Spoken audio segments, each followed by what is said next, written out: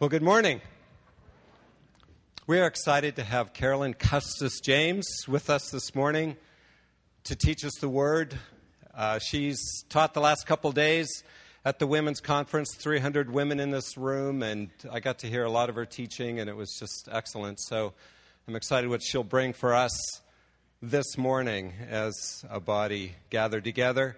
Carolyn has had a groundbreaking ministry throughout the Christian world of encouraging women to use their gifts to the fullest for the kingdom of God and encouraging men and women to work together for the kingdom. So it's exciting to have her here. I was first exposed to Carolyn by reading her book a few years ago, The Gospel of Ruth.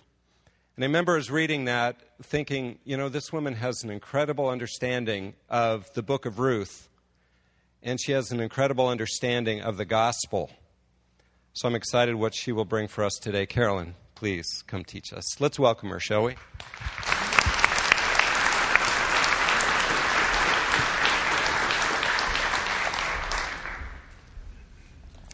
Well, good morning.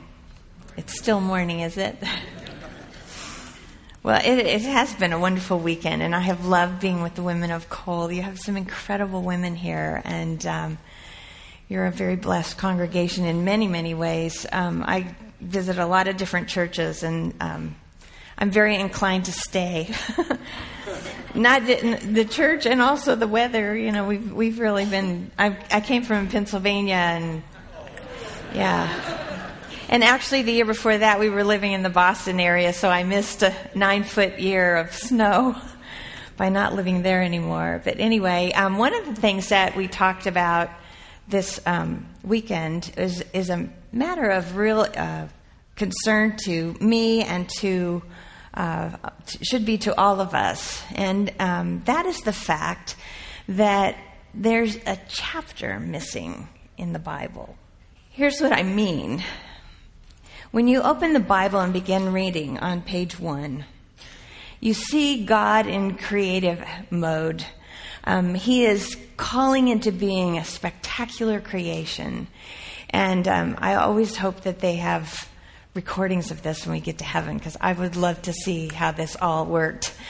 But, God is a gracious and good God who is an artist and who has embedded this planet with all sorts of treasure that the human race has spent all history unpacking and developing and cultivating. I mean, when you look around the room, everything you see here has been mined from the earth. And God creates his image bearers, male and female, and commissions them together to be his A-team to get the job done of building his kingdom on earth. He's launching this kingdom. And he creates male and female to be a blessed alliance to do this together. And even underscores the fact that men and women need each other when he says it's not good for the man to be alone. And he creates the woman to come alongside him and join him in this grand enterprise that God has commissioned us to do.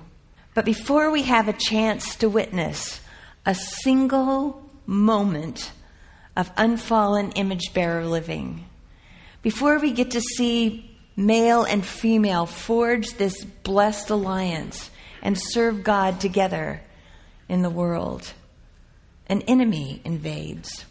God's image bearers rebel. They are cut off from God and divided from each other, and a terrible darkness descends over the planet. And we are left to sort through the ruins to try to figure out what it is God had in mind for us from the beginning, and how we are to live as his image bearers, how we are to reflect in the world who he is, not only individually, but by how we work together. And here's the problem.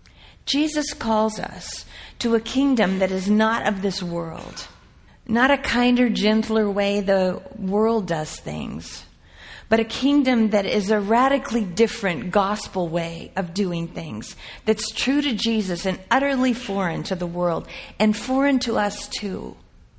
Here is the problem that we face in our gender-embattled world, where male-female relationships sink to appalling lows. And where even in the body of Christ we have our struggles over how or whether to work together as male and female. We need that missing chapter. We too easily settle for less than what God calls us to be and do. Jesus is the missing chapter. He shows us what it is to be the true image bearer of the living God. He is the perfect reflection of who God is in the world. And Jesus' gospel is the power of God to everyone who believes, reuniting God's image bearers with their Creator, but also with one another.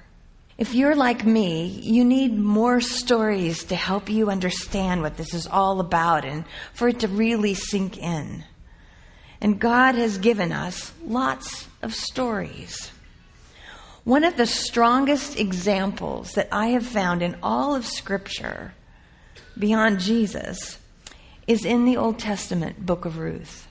Traditional interpretations of this beloved book have thrown us off the deeper meaning of the story here in this very much beloved book. We're taught that it's a romance between the beautiful Ruth and the handsome, strapping, rich Boaz. And really, all three characters in the story are cheated of who they really are and the extraordinary example they give us. All three of them lose under this interpretation. We're told that, Ruth goes out to glean to feed herself and her mother-in-law, and she ends up miraculously in the field of Boaz. And as she's there in the field gleaning, looking picture perfect, this beautiful young girl, Boaz shows up. And he is a hunk. And then he sees her, and their eyes lock. It's love at first sight, right? They fall in love, and she proposes marriage. Write that down in your notes, ladies. And he accepts, and they get married, and she has a baby boy, and it's the perfect Cinderella story, right? They all live happily ever after. And the scene closes with the doting Naomi holding this beautiful little baby boy. But the Bible isn't teaching fairy tales. The Bible is for the real world where you and I live. The real world where we are broken and our stories aren't happily ever after stories. To get to the heart of the story, we must remind ourselves of some important things, and we need to do this every time we open God's Word. And the first thing is we need to tell ourselves that this is God's story, that God is the hero of the story, that every story in the Bible is about Him, and it's teaching us who He is and what His heart is for the world. And so the first objective that we have when we read the book of Ruth is to learn what it's teaching us about God. But the other thing that we need to remind ourselves about is that when we, as Americans, read the Bible, we are reading a foreign book.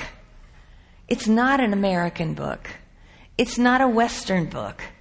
It comes out of a culture that is as far removed from us as you can possibly be in today's world. It comes from an ancient Middle Eastern patriarchal culture. And in order to understand the power of the message, we need to understand this backdrop to the story. Patriarchy is the backdrop. It contrasts with the gospel in powerful ways that we just don't see when we only look at the Bible through an American lens. And the wonderful thing is that in today's world, there are plenty of people who can help us understand this backdrop of the Bible. Patriarchy is the backdrop. It is not the message of the Bible. And we often confuse that. But the story of Ruth and Naomi and Boaz takes place in a full-fledged patriarchal culture. It is a world where sons are prized and daughters don't count. It is a world like the world that Malala lives in, where they don't want to educate girls. Why would you educate girls? They just need to make sons. They just need to have babies. That's what they need to do. It's a world where a woman's value is determined by her relationships with men. You know, who is her father and who is her husband? And above all, how many sons does she have? You can measure a woman's value by counting her sons. I heard the story of a Jordanian man who married an American woman, and they moved to live in the West. And their first 3 children were all daughters. And he was thrilled with his little girls. But it took him forever to pick up the phone and call his parents in Jordan and tell them that they had another granddaughter. Child number 4 was a boy. And he grabbed the phone and he called his parents. And his mother made that high-pitched, trilling noise to celebrate the news that at last there was a son in the family. It is within that story that we find Naomi's sinking to ground zero of her life. The first 5 verses of the book of Ruth absolutely wipe her out. She goes through a famine, and her family leave Bethlehem and flee to Moab, today's Jordan, to escape the famine and to survive. But when they get there, death is meeting them. Her husband dies, and she is widowed. But Naomi has double insurance because she has 2 sons. And those 2 boys marry pagan girls. It is a nightmare for Naomi, but it doesn't stop there. For 10 years, there is not a single pregnancy for either girl. And then the tragedy worsens, for Naomi loses both of her sons. And the killer verse in her story is the word that says Naomi was left without her 2 sons and her husband. This is not a Cinderella story. This is the story of a female Job. And Naomi reminds us that God is the central figure in this story. In patriarchal cultures, women are among the most at risk. The violence and wars in the Middle East have been multiplying widows, and the tragedy plays out again and again and again, especially for a woman who is beyond childbearing years, as Naomi was. There's no future for her. She won't start over again. She's toast. She's finished. The cry that is heard from her in the aftermath is not overkill. Naomi says, "The Lord's hand has gone out against me. I went away full, but the Lord has brought me back empty." She believes that she has lost God's hesed. It is the bedrock of God's people. It is His loyal covenant love. It is the love He gives voluntarily to His people, and it is costly and sacrificial, and it doesn't stop. But she believes it's lost for her. Anyone in that generation, in that patriarchal world, who read the first 5 verses of the book of Ruth would tell you the story is over. There are no men in the story. There's nothing left to tell. 2 women who are zeros. A widow who is past childbearing years, and a young widow who is certifiably barren after 10 years of infertility. And if you were to ask Naomi and Ruth, they would agree with that. They would say, this story is over. And amazingly, this is where the biblical camera zooms in on these 2 women. The world would count out.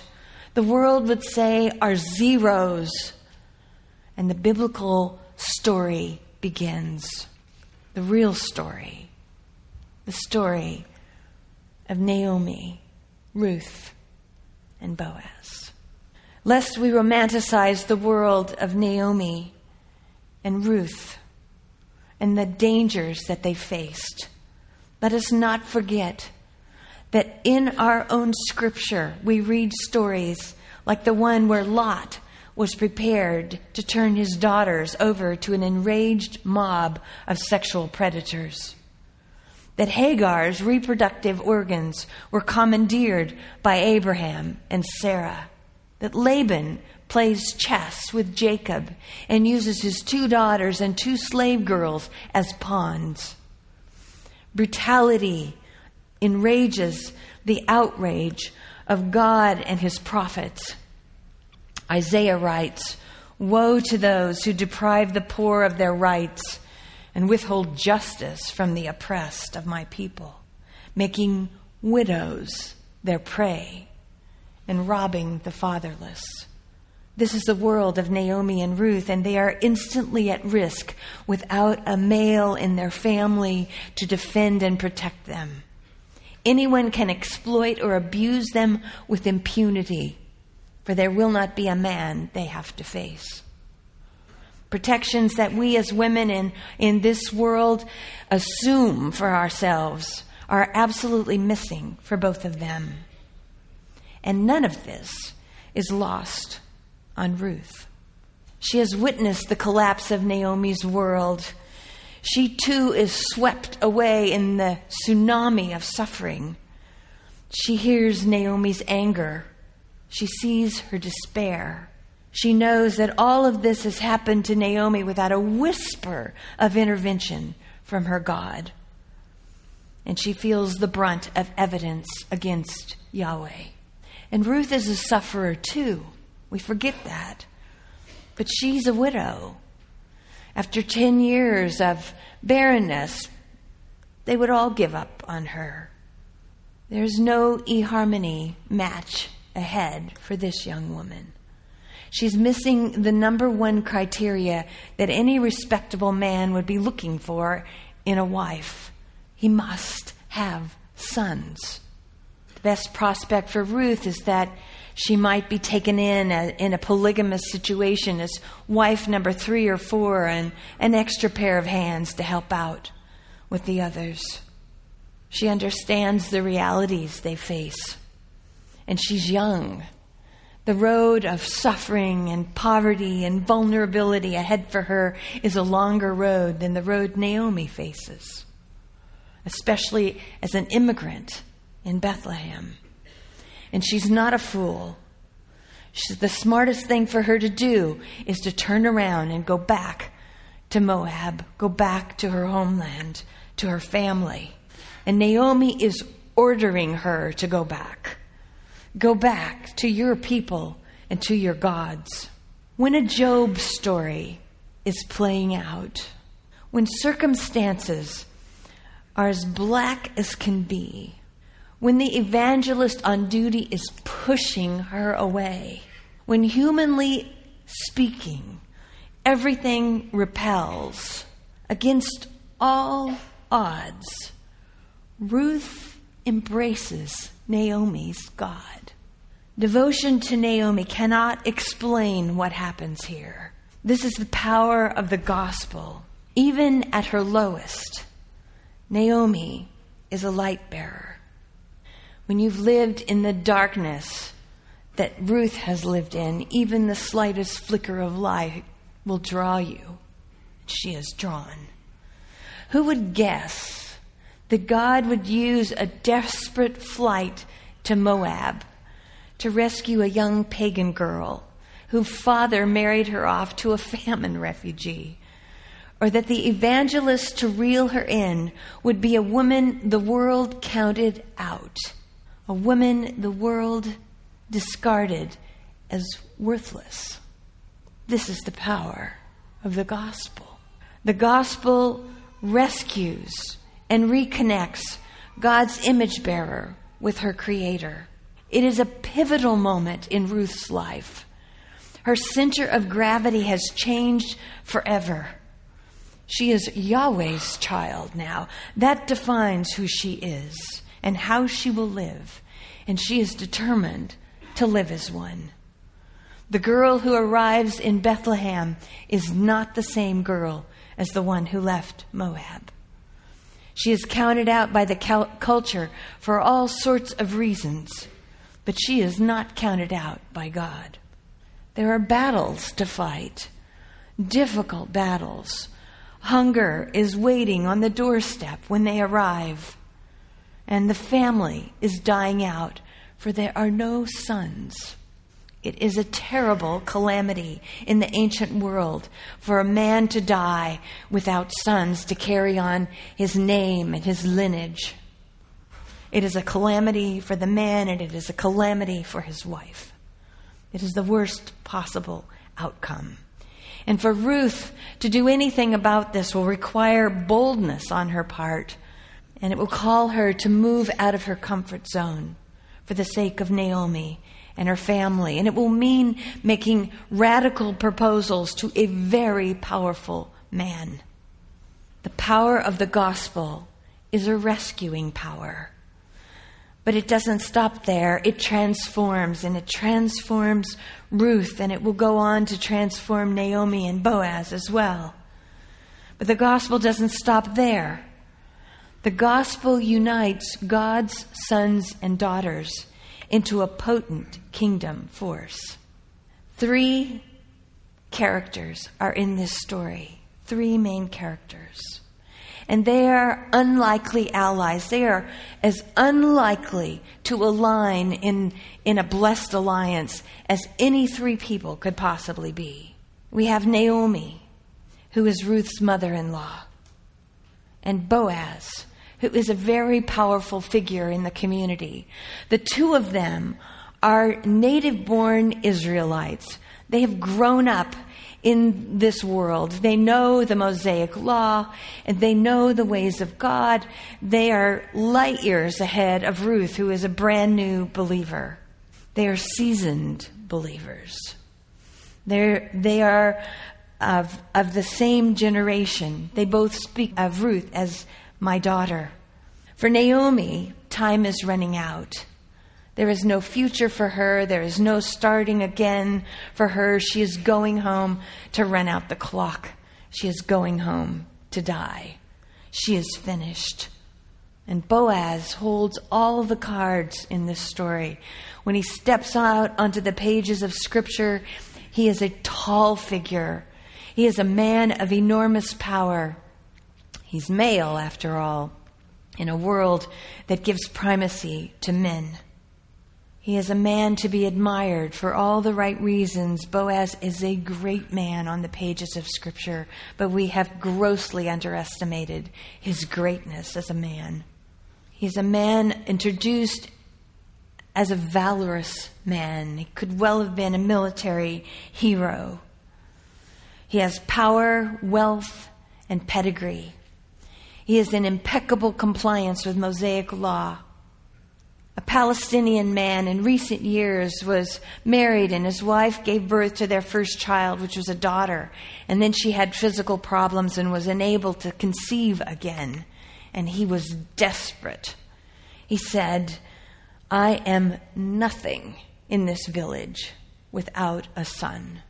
And that leads me to believe that Boaz, as an older man, had sons. That he would not be a man of stature and power in the community if he didn't have sons, if he had been hanging out and neglecting his responsibility to his family. I believe he had sons. He's born to a prominent family in Israel, and he is culturally empowered to lead, and he has lived the kind of life that has earned him the respect of the community. And he and Naomi live at polar ends of the social spectrum. And then we have Ruth. Everything on Ruth's resume is a negative. And yet she is the gutsy risk-taker, initiator of the action in this story. If we were to look at her in today's world, Moab is Jordan. And so according to today's demographic, she's an Arab. Isn't it amazing? We have a book of the Bible that's not only named for a woman, but it's named for a woman who comes from an Arab country. So look at her resume. She's female. Already, that's a negative. She's an immigrant. She's young. She's poor. She's a novice to the faith. She's marginalized in every possible way, and she's out scavenging in the field to try to get scraps to be able to feed her mother-in-law. But none of that matters now. She's a child of God, and that is what defines her and mobilizes her to act. And God will work through Ruth to change the lives of Naomi and Boaz. And together, the three of them will change the course of history. Ruth impacts Boaz. She has the audacity to challenge his interpretation of Mosaic law. Three of them that she challenges. But Ruth lives on the hungry side of the law. She's a person that the law is designed to help. And the law reads very differently from that vantage point. And she moves Boaz from the letter of the law to the spirit of the law. The letter of the law says to landowners, let them glean, let the poor come, and let them pick up whatever's left after you have harvested your crops. The letter of the law. But the spirit of the law says, feed them. The letter of the law says family responsibility falls on the shoulders of a blood brother and the nearest relative of a man. And Boaz is neither. It is with reference that these laws are to a man who dies without a male heir. And that blood brother is to marry the widow and raise up a son to take that man's legacy and his inheritance and his land. And the kinsman redeemer law has to do with the land when a brother or a near relative falls on hard times. And Boaz is neither a blood brother of Elimelech or the nearest relative. So he's beyond the claims of the law on him. But he's not beyond the spirit of the law. The letter of the law says family responsibility falls on a blood brother and the nearest relative, but the spirit of the law says God's people are called to love and sacrifice for one another. And Boaz discovers through his interaction with Ruth that there are infinite possibilities for ways to be living in obedience to God. And she impacts Naomi. When Naomi is on the road back to Bethlehem and she is feeling abandoned and forsaken, she is held in the human embrace of her daughter-in-law, and she is hearing words of covenant love spoken to her by Ruth. Stop asking me to leave you. I will never leave you. And Ruth is speaking for God when she says those words. And when Naomi is waiting in the house while Ruth is out gleaning in the field, and she is fearful of what is happening to her daughter-in-law and believing the worst, Ruth comes home not with bruises and tears and stories of rape. She comes home lugging 29 pounds of winnowed barley. It would take a male harvester, a paid male harvester, at least half a month to bring home that much grain for his pay. And Ruth has done it in a single day. And when Naomi sees this load of grain, in her despair that God has forsaken her, she sees physical evidence that he has not forgotten her. It is amazing that it happens to all of us when the lights go out in our stories. And we are fearful that God has abandoned us or turned against us. That we strain our eyes in the darkness for the slightest evidence of his presence. And Naomi is revived in her faith in God by something as mundane and ordinary as a load of grain. And she is mobilized for God's kingdom. The gospel's power destroys the dividing walls between God's sons and daughters. This is what we are told in the New Testament, that Christ himself has made peace, and he has done a job of demolition on walls that divide us. And it is an amazing story when the three of them come together in this third chapter of the book of Ruth. And it is the part of the story that takes place at the threshing floor.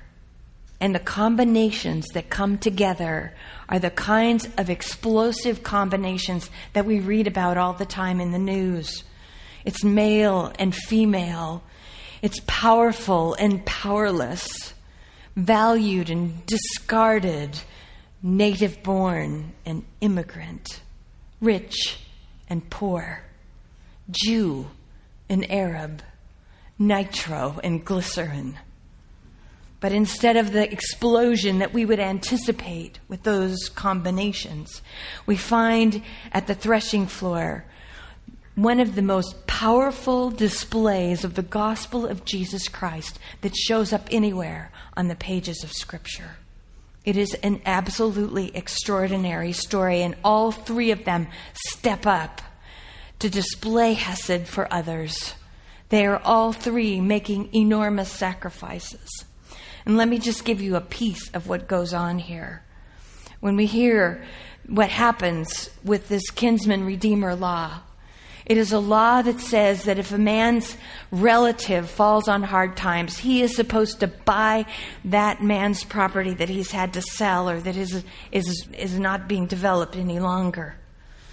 And it is a high risk. And so what happens here is this law comes into play along with the Levirate law. Ruth is coming to Boaz on family business. And it happens at the threshing floor. And he will be completely blown away by what happens here. Naomi has been reassured of God's love for her. And so she begins to be concerned about Ruth. She comes out of herself, out of her grief, out of her despair and her depression and her self-absorption to think about her daughter-in-law, who by all prospects will outlive Naomi. And Naomi is fearful of what will happen to her after she dies. And so she seeks a husband for her so that Ruth will come under the protective umbrella of a man, which is what a woman desperately needs in a patriarchal world.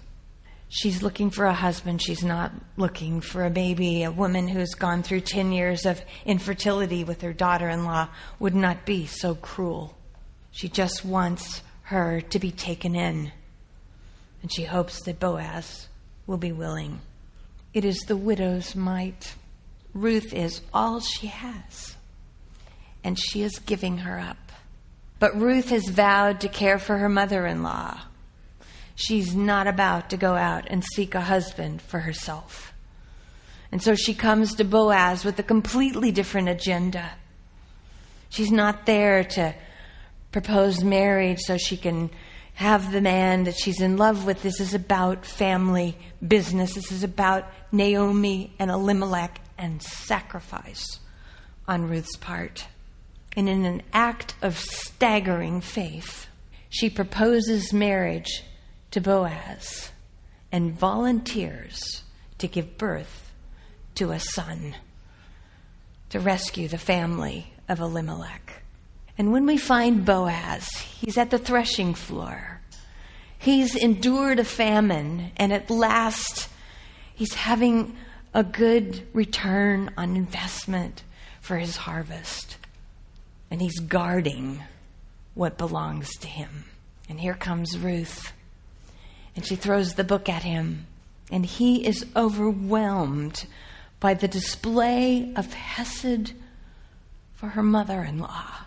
And he blesses her for what she's doing, and he totally gets what she's doing.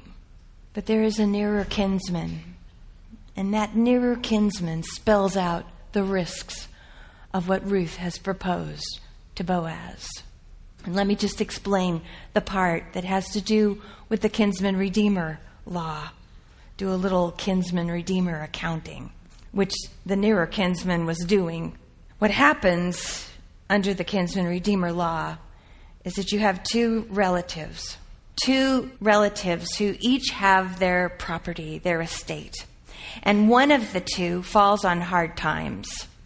And so his property is diminished. You can go to the next slide. So what the kinsman redeemer law requires is for that relative who is the nearest to him to take from his own estate and invest in his struggling relative's property. And so the outcome of this is that the relative that he's invested in gets back in business, he flourishes again. And the one who's made the investment is diminished. So, if she gives birth to a son, the relative who is invested in her property is losing, and his own sons will inherit less, okay, because he's poured himself into the other. If she doesn't have a son, he stands to double his wealth, because he'll have both properties now. So it's a high-stakes gamble, and the nearer relative is not willing to take the risk. And he's a smart man for doing that. And anybody looking at it would approve of what his decision was. And so, this is what takes place when Boaz steps up. And Boaz agrees to do what Ruth has proposed. And he takes her as his wife. The gospel is the power of God. And it shows itself in how this story plays out. So Ruth gives up her daughter-in-law.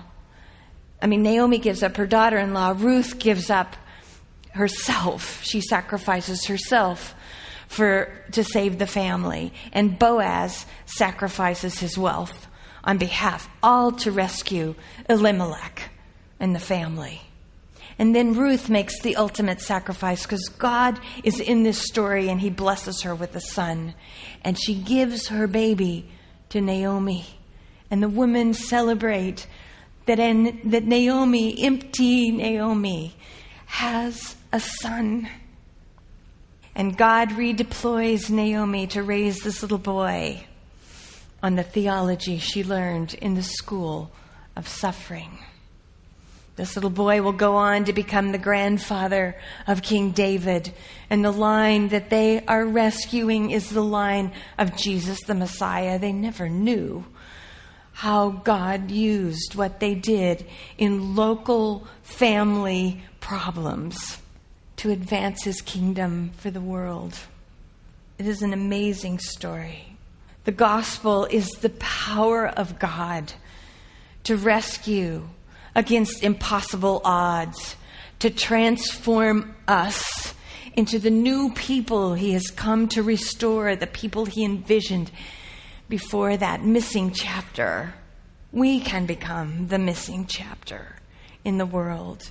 And the gospel is the power to unite God's sons and daughters in a blessed alliance that advances his kingdom in every place on the planet. When I read this story, I am blown away every single time at what I'm seeing. The power of the gospel in the lives of Naomi, Ruth, and Boaz in the Old Testament. Each one of them needs the other two. They are more powerful together than they ever could have been on their own. And God's kingdom advances because they join forces to address local family problems and make sacrifices for one another. It stretches my expectations of what the gospel will do in and through me. It keeps me going when someone I love seems beyond hope of the gospel. It gives me hope that despite the fall, and the fall is worse than we ever imagined, despite the fall, God's kingdom strategy remains unchanged. He has never given up on what he envisioned in the beginning. He is still in the business of forging strong alliances between his brothers, his daughters, and his sons. And when that happens, when these alliances are forged for the sake of the gospel and the kingdom of Jesus Christ, the world will know that Jesus has come and that his kingdom is not of this world. As we move forward into the 21st century, into the next chapter of our own stories, into a world that's every bit as broken as Naomi's world was, into a night as black as it was for Ruth in Moab, to hear the same radical call of God that Boaz heard, to listen, to learn, to grow, and to change. We need a powerful gospel. We need a gospel that can accomplish these things in our lives and in our stories. And that is exactly what we have. I want to say with the Apostle Paul, I am not ashamed of the gospel of Christ, for it is the power of God for the salvation of everyone who believes, for the Jew first, and also for the Gentile. Thanks be to God.